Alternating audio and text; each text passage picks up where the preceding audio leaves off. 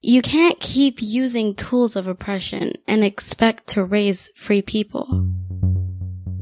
This podcast is supported by brilliant, liberation-minded people who are actively challenging privilege and power in their relationships with children and education. We hang out over at patreon.com/Aquila. Send in love and gratitude to this week's patrons, Zoe and Amber. Thank you so much and welcome to the Fair the Free Child community. If you are listening and not a member of that community, head over to patreon.com/AKILAH. Make a monthly donation of as little as $1 per month or a one-time donation in any amount.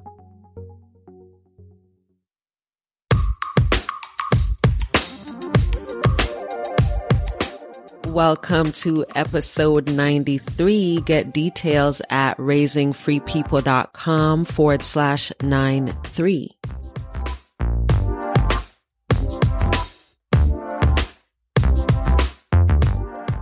I moved this letter of support to today because it feels particularly timely. There's this quote, this statement that I've been seeing reposted all over Instagram, and I'm so here for that. Julie Bogart, I believe that she's a homeschooling coach. She has this thing out. It says, you have one job: to create an environment that supports the growth of your unique children into the people they are destined to be. Julie goes on to say, it's not your job to prove that homeschooling works. It's not your job to make sure your children outperform their public school peers. Some other good shit in between, and then it ends, the reputation of homeschool does not depend on you, and closes out with a focus on children. So I love that this is showing up everywhere. This is a conversation that I have pretty much weekly. And as I said, I'm here for it. I agree with it. And we really need to practice shifting our focus away from the naysayers and over to our children, because they're the ones who need our support and even our protection at times from our society's, I guess not just our society and our support system's tendency to want to stay with standardization, whatever that looks like, to stay with the familiar thing, which is school, even when our society and our support systems fucking see that school isn't working for so many children. So yes, I agree with Julie on this, but as much as I would love for us to be like, this is what I'm doing, if you don't like it, the reality is that it's not always that cut and dry. We can't always do that for one main and major reason. And today's letter of support is centered on that reason and people whose realities reflect that reason. After letter 3, you'll hear a short piece from Romaine Sinclair, brilliant young man who is in month 5 of a program called Praxis, Praxis. It's a 6-month training based on the premise that the college degree is dead and what young folks need is life experience. All right. So one of our community members over on Patreon, Adrian, shout out to my patrons. I love y'all. Adrian asked me if I knew anything about Praxis. And I've mentioned the program before here on the podcast, but now I have more details because Romaine is immersed in it. And I'm looking forward to sharing his perspectives. He's also my cousin, not my play cousin, like our parents are siblings. So he has an extra special place in my heart, and I'm really delighted to share his perspective. And you can get details on this 6-month training program at discoverpraxis.com.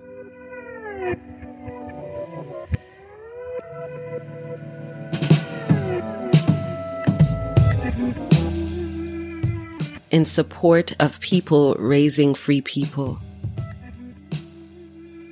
Dear you, have you been dodging and weaving through those incessant questions about socialization and college and structure and test scores?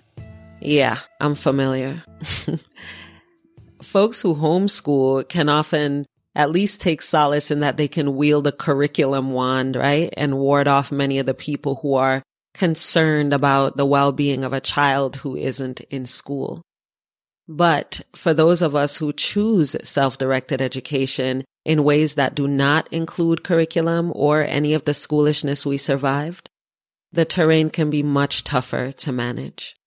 This decision to choose natural learning over coercive schooling in its many forms is not easy, and the choice itself comes with so much more than figuring out how to manage people's expectations and ideas around children and learning. As if that isn't enough, it also comes with plenty of personal shedding and sorting. As you continue learning about your child and learning about how learning actually happens, and as you start to have more room to be with your actual thoughts and to think for yourself, you begin to realize some things. For many of us, one of those realizations is that our own deliberate self-care is going to be critical to our child's capacity to thrive. If you're involved in self-directed education, you might already be realizing how much your approach to parenting has been influenced by outside opinions, which comes in an unhealthy way as part of a lack of a good self-care routine or practice. And one of the ways that it shows up in terms of this unhealthy aspect of outside influence, the adult gaze. It's less of a gaze and more of a glare or like a stink face really, but let's call it a gaze here. It's that gaze that questions why you let your child speak in anger instead of shutting it down like a responsible parent. That gaze that questions why you accept your child saying no to something instead of making them do it.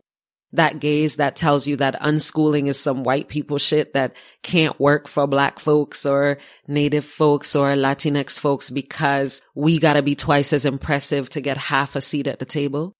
Or that a white kid can afford to say no to college or opportunities that our kids can't. So we got to fit into the system, then later pave our own way. Yeah, those gazes, those eyes, those concerns, those things that ain't exactly based in lies, right? You start to see when you choose self-directed education that so much of your parenting has been informed by those things, leaving your actual child and their needs and assertions way down low on the list of things that influence your parenting. And so it becomes important that we recognize that the people and opinions that we're focused on are getting in the way of our capacity to show up fully with listening ears and curious hearts and discerning minds for our children. And as we recognize this, we begin to shift. This work arranges you. You start seeing that you can't serve both things well. You cannot focus on what people are thinking while you focus on your children and living and learning with them. So it feels empowering to get the sort of cosmic permission, whether it's through something you hear or read, to stop focusing on people's opinions and focus much more on what you aim to do. Focus much more on supporting that decision to raise a young person without coercion and without whitewashed everything disguised as education. Also, for many of us, there's a realization that we need to shift out of some relationships, some circles or some one-on-one situations that need to be shed. We realize that the stress of being in those spaces that used to serve us is no longer worth the thing that used to feel like rewards. Sometimes that shedding, that shifting out of that space is easy. You leave the group. You stop talking to the person on the phone so often. You say no to that meetup. Sometimes it's easy like that. Other times it's not so easy. And I know this from my own lived experience, but I also know it because my community shares this with me all the time. And the main reason is community. Some of us who choose this path, we rely on community. We rely on our support systems to help us raise our children. So their opinions matter, namely because sometimes their disagreement with our choices can mean that they pull back their support.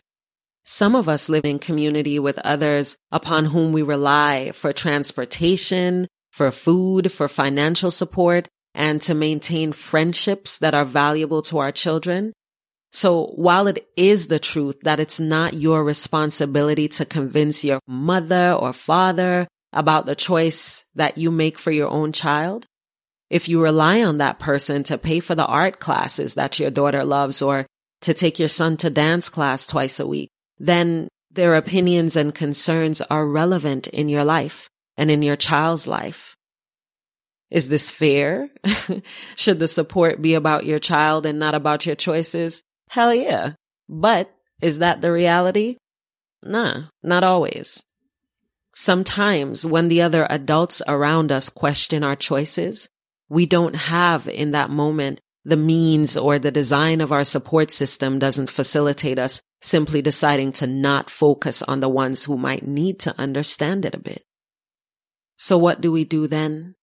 How do we prioritize a focus on our children and our choices when that focus can often be misconstrued in ways that tear at the foundation of our ability to raise a child with the resources and realities that we aim to tap into? Well, while we must accept that it is absolutely not our job to convince anyone that this works, we can convey some of the rationale and the research even around this option so that the people who will be a regular part of your child's life can educate themselves instead of being an obstacle to your children and their self-directed lives. self-directed.org. self-directed.org is the place to go for clarity around self-directed education, from the broad to the specific. The site itself is filled with details, and then the magazine associated with it's called Tipping Points. It'll give you vast and varied perspectives on how this is lived and studied and supported in households, in larger communities, in formal spaces, in informal spaces, and everything in between. Then you've got the forums. Y'all have heard me talk about those forums before on the podcast. It's where you can have group discussions or individual conversation about any self-directed education question that your mind can conceive. There's a newsletter, a Facebook page, plenty of good shit to keep people busy if they really want to know what's popping in SDE. You can just send them over to that resource. And then when you get that specific question about whether we could do it as Black folks, people of color, because we don't have that lottery ticket called white privilege, then you send them to another site, raisingfreepeople.com. This podcast turned my main site into a space where we hold weekly community gatherings in the form of this podcast, episode after episode, followed by voice memos and emails, and then local in-person collaborations towards a new normal. So you can listen to the episodes. You can direct folks to the ones that address your support system's main concerns, and then tell them to keep listening, to keep researching, and to also observe. Not question your children, but to observe them. And I talk a lot about that on the podcast. So direct them to this space. Let them know that you're recommending the very same thing that you yourself are doing: reading, discerning, observing, listening. Remind them to busy themselves with that instead of focusing on your child and questioning them or you. Remind them that if they're directly questioning your child, then they're interrupting your child's ability to build and sustain those self-trust skills that will allow them to thrive. Dear you, I know these options won't work in every situation, but it's a direction to consider, an option to test out, a place to start that doesn't involve you spending your time trying to assert what has been stated and restated in places to which you can just point your people. Print shit out if you need to. Bombard their asses with Tipping Points articles. And as you shift their attention to the information and away from your child, remember to bring your focus back to your child as well. Because they're going to need to know how to handle these well-meaning family and friends probing and fears shaped as questions. You know what I mean? your children are going to need to know how to handle this too. It is not your job to prove or validate unschooling or agile learning or something with no labels besides just living and loving and trusting in partnership with children. It's not your job. But there will be instances, though, where you will want to convey, not convince anybody, but convey the rationale around your and your child's choice. When we transitioned out of school-focused living over to self-directed education, over to unschooling, Chris and I eventually realized that we needed literally out of our mouths to say to our daughters that they too were not responsible for convincing anybody that they were learning anything. Tell your children that they don't have to answer questions. We reminded Marley and Sage of their option to say, ask my parents. We told them that. We told them also that they could say nothing when somebody asked them what they learned today. I know I gave them permission to talk about things other than things that the adults might see as educational. I even suggested that they ask people what they learned today and shift the conversation towards that. It's whatever you and your children decide, but I'm just reminding you that y'all get to decide. Dear you, there will be times when it feels important to stand out loud in your choice to de-school from conventional education. Your support system might include people who want to get it or people who just need some help to jumpstart their own de-schooling process. So, while we must accept that it is absolutely not our job to convince anyone that this works, we can convey some of the rationale and research around this option so that the people who will be a regular part of your child's life can educate themselves instead of being an obstacle to your children and their self-directed lives. Turn your attention towards your child and also towards yourself. Remember that the experiences that led you to this decision are important and valid. Practice the self-care that you need to put in place to support yourself through the things that come with choosing to veer away from what society has deemed valid. Give the other adults work to do while you and your children do the work y'all need to do to practice and contribute to learning that supports us in raising free people. Get details and related links for this week's show at raisingfreepeople.com/93.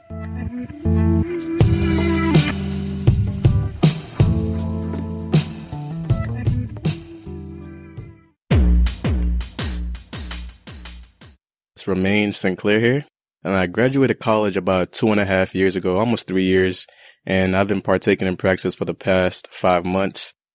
It's been a really great experience as far as the community of people, the mentors, just having their resource to work with and just learn the ins and outs, similar to unschooling, where you relearning how to learn and an effective way to go about it and building your personal brand and the importance of creating value for yourself. Just the society as it is, just having that value creation mindset is something I've definitely learned throughout my 5 months of working with Praxis. Pretty much after I graduated college, I got the opportunity to work in corporate America, and I thought it was something, of course, being in college, that's what you work towards, right? Getting a job in corporate America to get that high salary job. But for me, in my experience, I found that it wasn't what I was looking for. Doing a job that I don't really enjoy, and just seeing a different way to maximize my time and pursue other interests.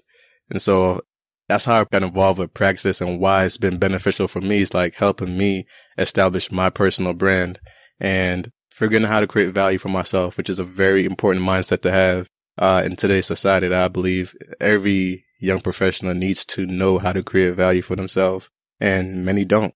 And so Praxis has been an important catalyst for me as far as helping me to understand the major difference from, I would say, a school environment and Praxis is the acceptance of failure. In school, it's looked down upon if you fail a class, fail a subject, fail a test. In Praxis, it's a part of the process. It's an understanding that it's okay to fail. It's part of how you learn. And so this goes back to just, again, relearning how to learn and creating a value for yourself. Because many times going to college and everything, but the difference is I wasn't really applying what I learned in the classroom to a real world experience. That's also a major key. Even over the past 5 months, everything I've done as far as delivering real work is tying into my personal brand. And to have that tangible thing to say, okay, this is actually for my personal brand, is actually working to help establish that brand. Throughout 4 years of college, compared to 5 months of practice, I feel like the benefit of practice definitely outweighs the 4 years. It's also a huge mindset change, because in college, you're thinking you want to go get a job. Being in a position where, okay, I'm in corporate America, I do have that job, and realizing it's not necessarily what I want to do or what I'm looking to do as a professional. So having change your mindset to think that, oh, well, maybe I can step out and do things a little bit differently. Having that community in practice definitely helps, because it showcases these individuals who aren't just saying it, they're actually doing it, and it helps to connect. So as far as the apprenticeship program that they have at Praxis, I feel that it's a really good one. One of the things that they do for accountability is, do you have a mentor? Mine is Hannah Frankman, and supposed to email her every day, which is important because that helps to be consistent. For one, what you email every day is what are you doing? Like, what did you work today? And there's also on the website where you log that as well. It's called a non-zero day. Like, what did you do to make today a non-zero day? And so I wouldn't say there's pressure, but there's definitely you don't want to miss a day and not submit something. So it's encouraged to every day submit whatever, no matter how little it is or how much you did. Just sharing that's really good as far as the mentorship is concerned. One of the other things that they encourage as well is learning out loud. And to many that can kind of be scary, but it's good to push yourself to just show your work, what you've been working on, and just learning out loud, right? Just showing your mistake. That, again, that's part of encouraging failure, or working through failure, working past failure, not letting that stop you or be a barrier. And that's one of the coolest things about the program, is that they definitely have a really good mentorship. Advisors, I should say, that you can reach out to at any time. Just go on the website, schedule that meeting through Zoom, and they're there. Definitely helps. For me, what's been really cool about the program as far as learning is just figuring out how I learn, and also having goals. So before, they always say if you don't have goals, you really don't know what you're aiming for. So throughout the program, that's one thing that they established through every chat or Zoom, let's say, meeting we have. The advisor just goes over your program goals again to see if it still aligns with what you're looking to do, and to see if the program is actually helping you to obtain your goals. That's something that I find very helpful as far as having that mentorship. That's key. It sounds like you don't feel judged, and you don't feel like, it's about getting an A or getting the best, whatever. It feels like it really is about you as a person. You're getting to know yourself. You've mentioned a few times how you learn. You're getting to learn how you learn. So it feels like a very personal journey that you can apply to your professional self. Absolutely. It's definitely something I can apply to myself and how I learn. That's one of the biggest takeaways. I never really, I don't know if I ever even knew how Romain learned or what worked best for me, but I do throughout this program. Just learning how to consume content is a major thing. And yeah, I don't feel judged at all. Whether my project came out the best, or if it's, compared to anyone else, I definitely just work and make sure I'm doing the best that I can do. And I look to top my own best. That's key, because everyone is at a different stage as far as their development, as far as whatever it is that they're doing, whether you can build a website or not, or whether you're a writer or you're not a writer. But just looking to get better each and every day, being consistent is one of the biggest takeaways. But it's an environment, it's a judge-free environment there. So they pretty much encourage making mistakes and then working through the mistakes, versus in high school or college, where, again, you fail a test, of course, that's a negative thing. You fail a class, again, that's a negative thing.